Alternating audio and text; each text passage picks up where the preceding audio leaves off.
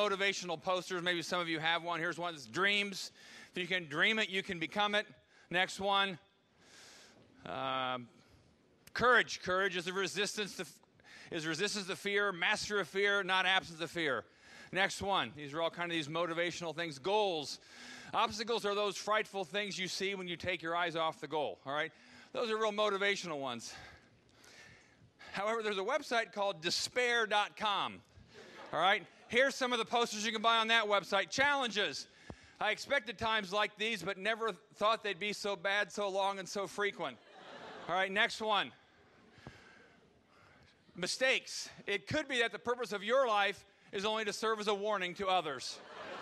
All right, next one. Pain. Pain is just weakness leaving the body. Sometimes your spirit tags along with it. All right, next one. This is despair.com. They have coffee mugs, T-shirts. All right, obstacles. You can see it's a road, like an earthquake or something. Some things cannot be overcome with determination and a positive attitude. All right, a few more. Perspective. Less is more. Unless you're standing next to the one with more, then less just looks pathetic. All right? Winners. Because nothing says you're a loser more than owning a motivational poster about being a winner. All right? I think there's, desperation. You can't really tell it's the sea lion in the snow. Past a certain point, there's nothing to do but give up. And the last one, despair. It's always darkest just before it goes pitch black. All right? Now, let's be honest, though. There's humor in those, but let's be honest. Some of you, in the bedroom of your mind, those posters are in your mind. Some of those in the bedroom of your marriage, so to speak. Those posters are what dictates how you see things. Not much hope, not much expectation, and maybe to some degree you've given up on determination. If I just put my mind to it, I can make this work. All right? Again, whether you're just about you, your life, or if you are married, about your marriage, motivational posters and motivational sayings really don't cut it. They don't bring about the change and the transformation you desire. When Dan was praying here about that He redeems us, He brings change in us. It's not a result of motivational posters and motivational sayings. And you and I both know that. I mean, those are good. It's good to have a positive mindset, have good expectations, try not to be negative. But let's be honest, sometimes those latter posters kind of drive how we feel and think, even though we don't always want to say that to people. Today we're finishing a series on dangerous intimacy, about marriage. But I also want to say today is not just about marriage, it's just about you. And if you're single, it's about you, and sometimes the posters, how those posters speak in your life, whether it's despair or you give up or you have obstacles and you just think, I'm never going to change to be the kind of person I think I'm supposed to be. Or if you're married, you may think those thoughts about you. You may think those thoughts about your marriage. And you may have given up hope. Or maybe you have given up hope. And again, none of us typically say that. Oh, I've given up all hope in my marriage.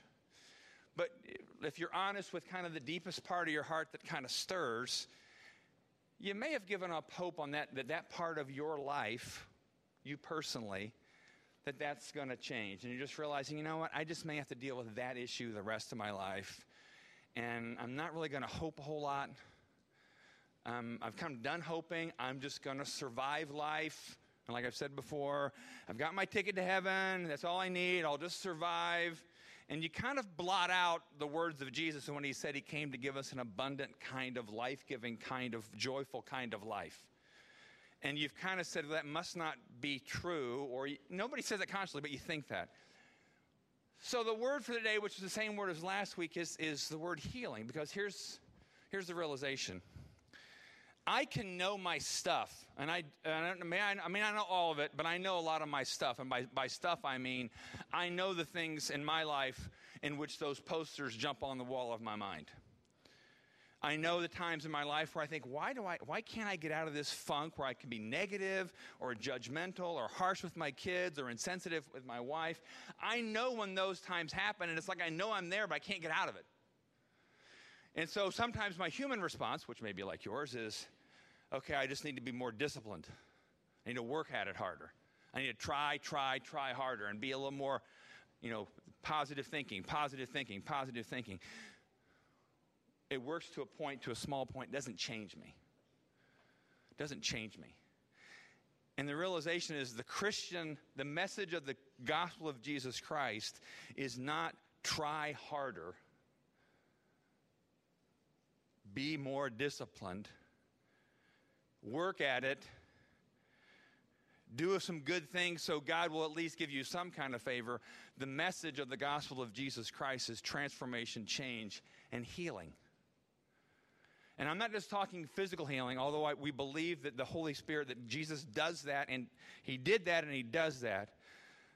But we're talking about even the healing of our emotions, the healing of some of those parts of our heart that have been wounded, beat up, whatever, by your own bad choices or the choices of another who maybe wounded you, whatever, however they came about.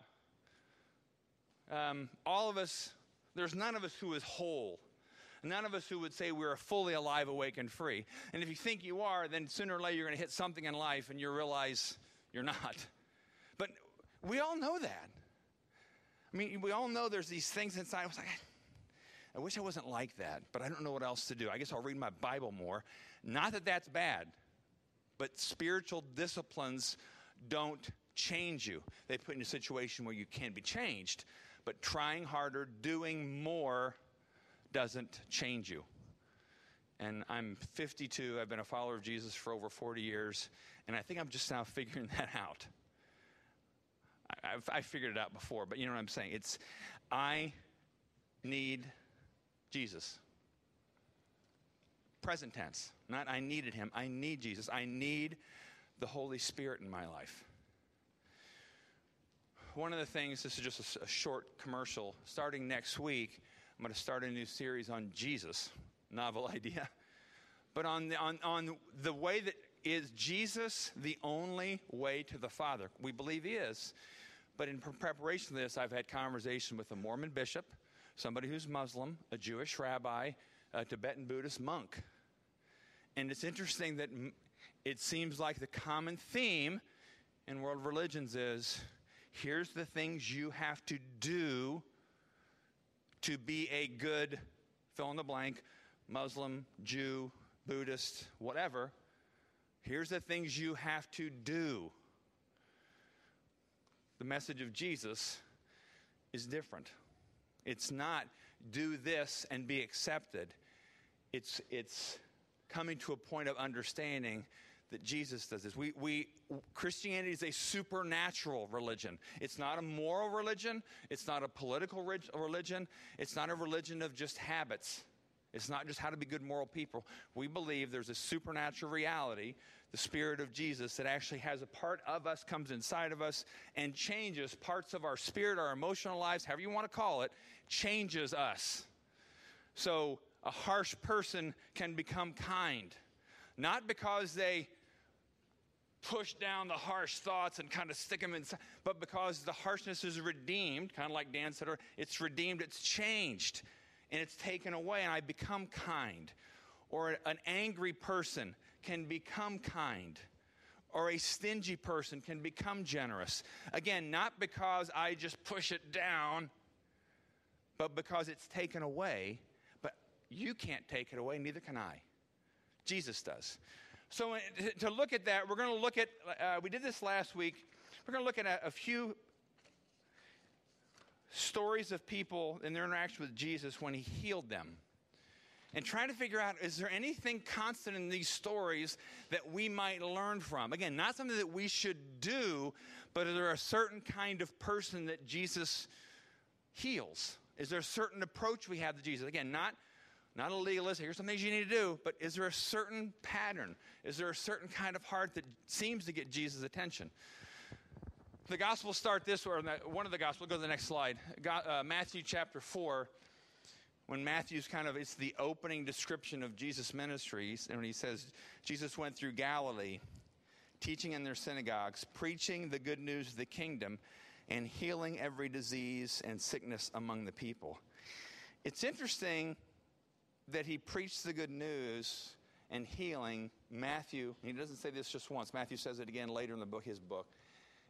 Those are tied together. Preaching, transformation. The doctrine, the transformation. Christianity is not just believing the right things, it's understanding the possibility of transformation and change through the power of Jesus. So we're going to look at some stories in the Gospels, primarily in Gospels of Matthew and Mark. And, there's Matthew, Mark, Luke, and John. There are 4 life stories that those individuals wrote about Jesus. Some of them share some of the same stories. Some of them have different stories. And like newspaper reporters, when they saw something happen or heard from somebody else what happened, they may report the details differently, but it isn't, so they show up in different ways sometimes, but the stories really have the same kind of theme to it. All right. Now, I'm going to introduce another word to you. Go to the next slide. Okay, there's a phrase used in Scripture, and it's translated different ways, but it typically means to cry out. When someone cries out to Jesus, or in the Old Testament, crying out to God. But in the New Testament, is what we use, cry out. And I rarely do this, but I'm going to tell you what the Greek word is. Not because I want you to think I'm smarter than you, because I'm not. But the Greek word is the word kradzo. All right? And it's one of those words that's, what's the word? Onomatopoeia. It's a word that they put together because it sounds like what you do. Kradzo. It actually comes from the sound a crow or a frog makes when they croak. Kradzo. All right? Kradzo. I mean, we have words like that in English. I can't think of them offhand. But you know what I mean? The words that, we have a word that sounds like how we say it. All right? And that's called onomatopoeia. For those English majors who forgot that. It's a great word to say, onomatopoeia. Anyway. Kradzo. All right? It's to croak or to cry out, usually out of a need or some kind of fear. So it's when it's crying out, kind of like, help me. That kind of a thing. And it was thought in the ancient times, it was used in religious connotations. It was also the same word used when demons would cry out to Jesus. There was a crying out, kind of from the depth of their being, so to speak. Interesting, in that time, both the Romans and the Greeks felt like that kind of crying out to God was really just inappropriate. Lacked decorum. Improper.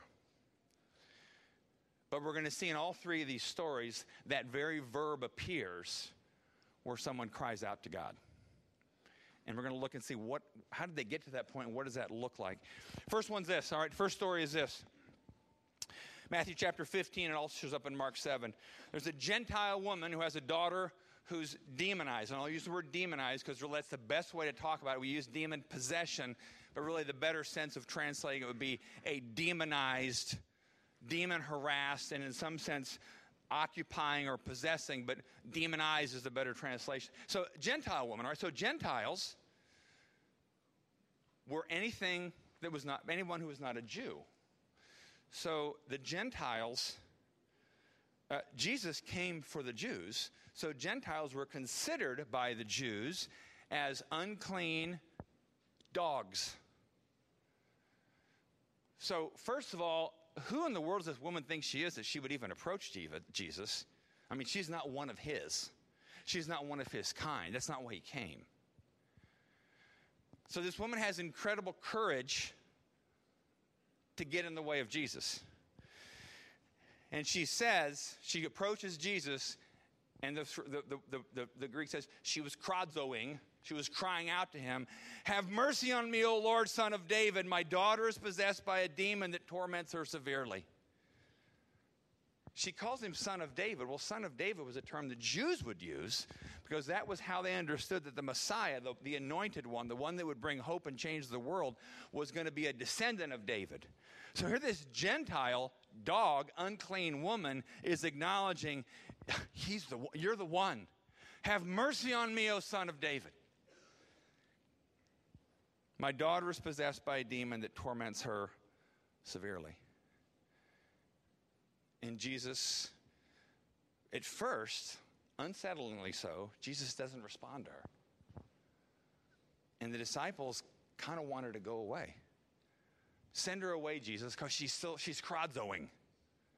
And she's not one of us. And then Jesus has this interaction with her where he says, I really came for the Jews. And she says, yeah, but even we Gentiles can still benefit from what you're doing for them. And Jesus says, I've never seen such great faith. Your daughter is going to be well. And he heals her. Changes. Now you might think, wait, demonic possession. Even if you don't believe in demonic possession or demonization, and I do and we do at Exodus, even if you don't, something changed in this young girl's life. So at least give change a chance there. And it wasn't psychosomatic change. Something changed in this young girl's behavior. Next story. This one is a demonized son. And it's interesting that Jesus is often put in, he's battling the spiritual realities that we all battle. And this is one where the father brought this son to the disciples to cast out this demon because this young boy said he would always have these seizures. So some people often think that demonic possession really was epilepsy, misunderstood. But it goes farther than that, so it's really not that. Because he had seizures and he would foam at the mouth, and his body would go toward, like immersing himself in water into a fire. So there was this irrational seizures he had that was basically trying to destroy this young boy. And even like, the mother with the daughter, and now we have a father with a son, and many of us are parents here. You can imagine your emotion if you had a son or a daughter who was demonized like the first lady, or a son who was constantly trying to self-destruct himself, and probably a young boy. And the disciples tried to cast it out, and they couldn't. And so the father says to Jesus, have mercy on us and help us if you can. And Jesus says, if I can. Now, Jesus isn't making fun of the man, but he's kind of, if I can. And then the man crodzos. I do believe. Help me overcome my unbelief. I believe, Jesus. I believe. And again, he's not doing it. It's not like Jesus is saying, yell louder. I can't hear you. Yell loud. No, the man, when Jesus says, what do you mean, cast this demon out if I can? Of course I can. Don't you believe? And the man's like, no, I do believe. And again, Jesus wasn't testing the man to see if he could yell loud enough to get his attention. But the man, because you can imagine if you're a parent, from the depth of his being, I do believe, but I don't, but I want you to help me believe because I want change in my boy's life. Help me. And Jesus heals the boy.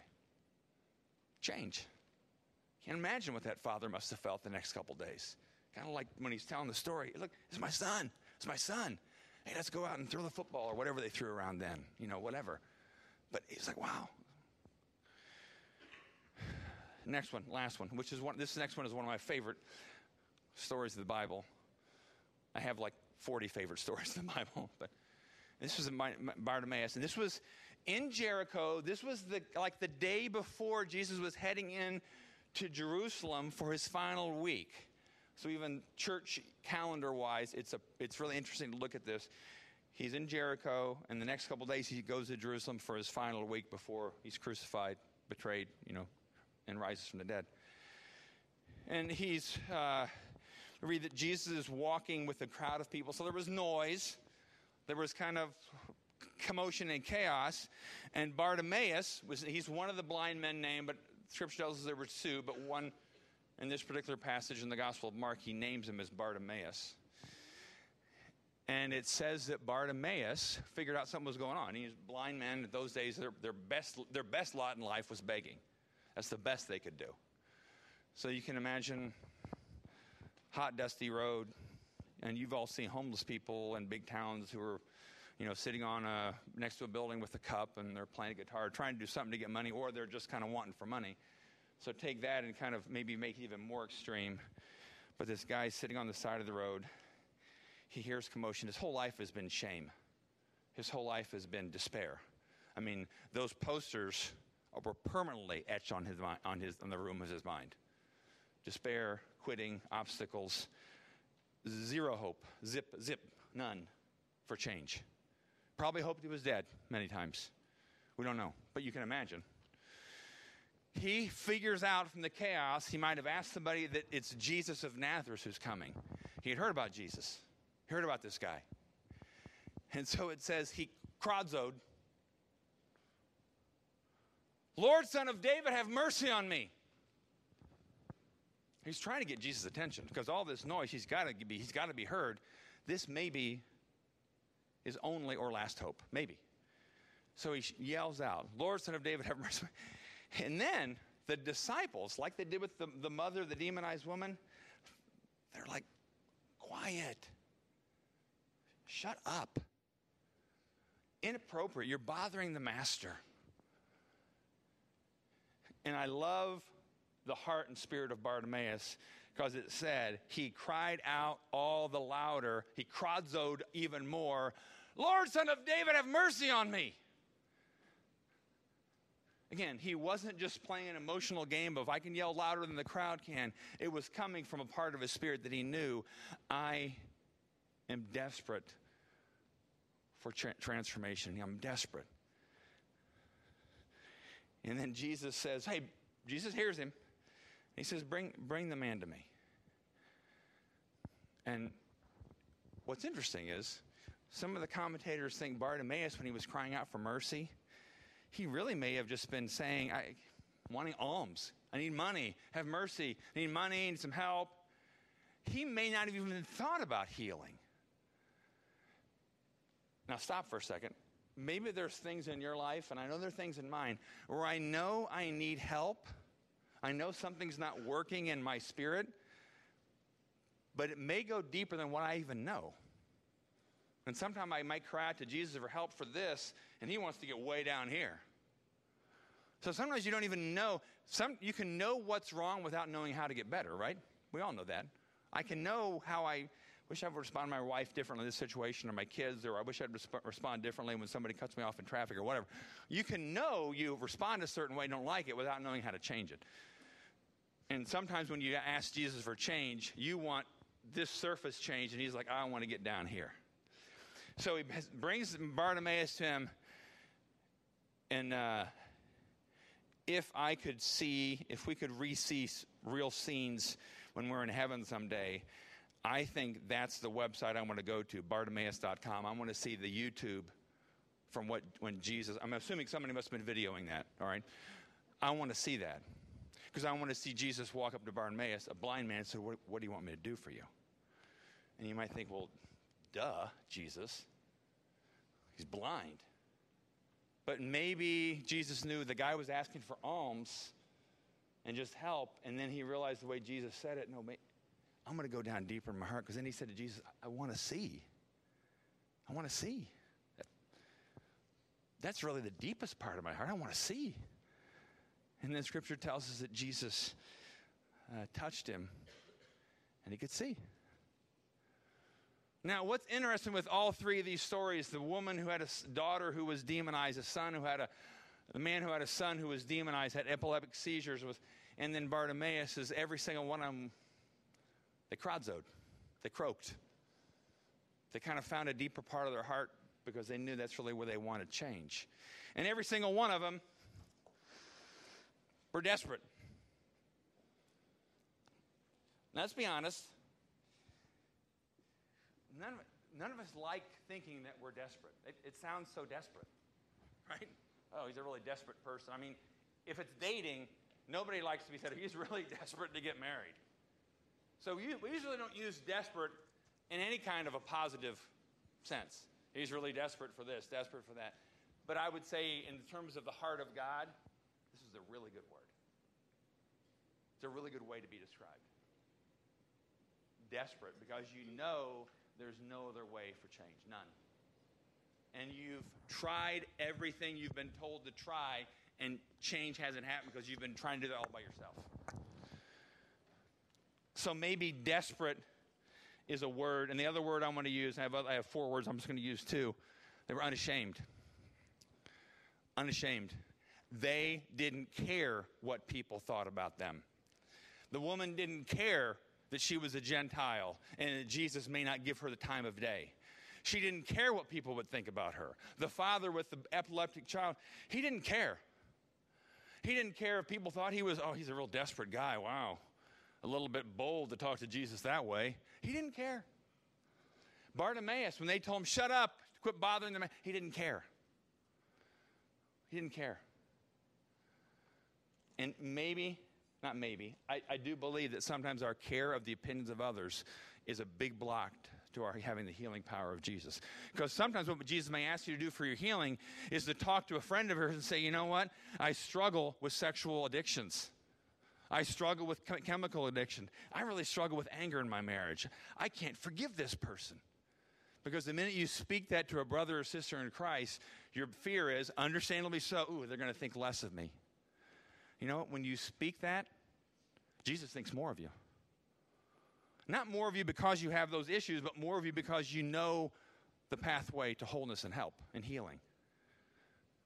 So can we stop having desperate and unashamed being bad words? Now, there maybe your healing is because there's some sin issue in your life that you can't break, and there's shame associated with the sin issue. But I would still say bring that shame to Jesus. Because he shows his favor to those who bring him those kind of things. So I'm not saying eliminate your shame. No, bring the shame to Jesus. And so when you share to someone you know, a good friend, a good spiritual friend, hey, my marriage is really struggling right now. And I really don't know what to do. Your first reaction is, I don't want to get shame from this person. But I'll guarantee you, if it's a mature follower of Jesus, they won't give you shame back. They'll give you encouragement and they'll pray for you because that's what God wants to do. He wants to do great work in your life. I guarantee the people that go to Celebrate Recovery, the weekly ministry that deals with hurts, habits, and hang-ups, some of these issues, part of their struggle and part of what they finally probably realize the hill they have to get over the shame. Not get past the shame, but get over feeling ashamed. Because we all have things we're ashamed of. There's not one person in here that doesn't have something in your life that other people may or may not know that if they ever knew, if I said, line up here, let's all tell us something about your life you really don't enjoy, every one of us would have something we're ashamed of. Every one of us. So, next slide.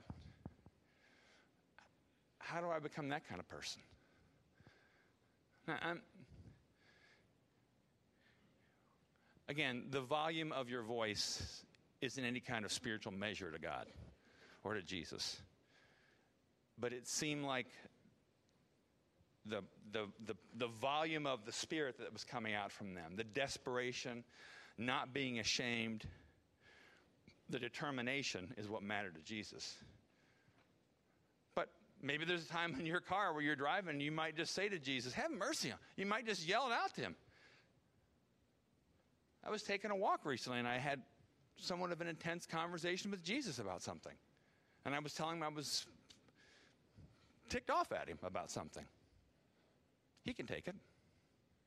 But it was something I thought, but there's something about that part of us that often feels like the ancient Greeks and Romans did. This feels inappropriate to be that emotional or desperate or determined or unashamed. And it's like, no, those are the people, Gentile woman, man with the son, Bartimaeus, those are the people that I'm sure Jesus, if anything, Jesus said to them, what great faith, what great faith, what great faith. That's what he saw.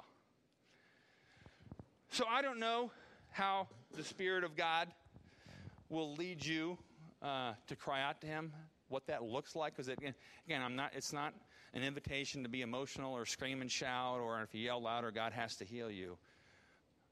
But I think you all know what I'm talking about. There may be times where you're taking a walk, maybe times where you're in your car, maybe times where you're in your home by yourself and you just have this, there's something that you just need to kind of really put out to Jesus, because that's an issue that can only change if Jesus touches it. That's why we are followers of Jesus. We believe there's supernatural power so we can be alive, awake, and free.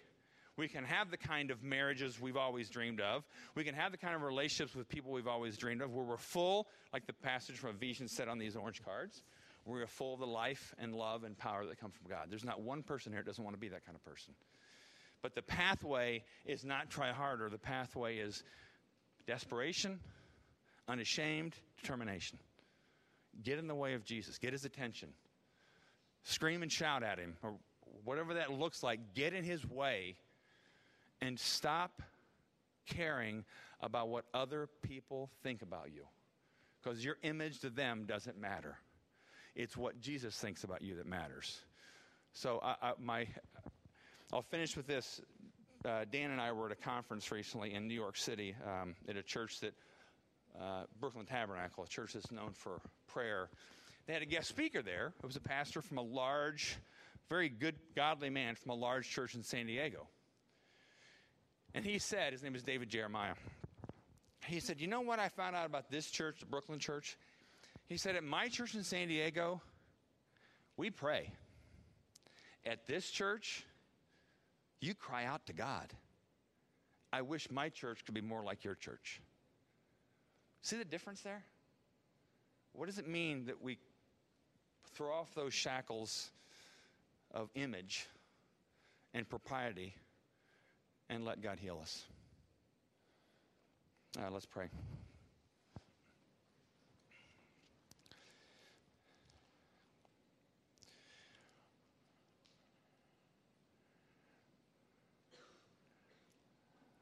Lord, Son of David, have mercy on us. Jesus, the chosen one, the Messiah, not only of the Jewish people, but of those of us, the rest of us who are Gentiles, the Messiah, the one who was going to bear our sins, heal our sorrows, heal our diseases, bring us to wholeness, have mercy on us. Because we know only when we have that spirit towards you, Jesus, that's what you're looking for. You're looking for people that are that open to you and who have died to the silliness of image and have died to the silliness of propriety and what's proper and what's appropriate for religious situations. And we've put ourselves before you because we want to be one of those people that you say, I've never seen such great faith in Bloomington. I've never seen such great faith in Ellettsville or Harrodsburg or Bedford. I've never seen such great faith. That's the kind of people we want to be because we want change. And we know, Jesus, you alone have the power to change us. So our prayer for each one of my brothers and sisters here is that we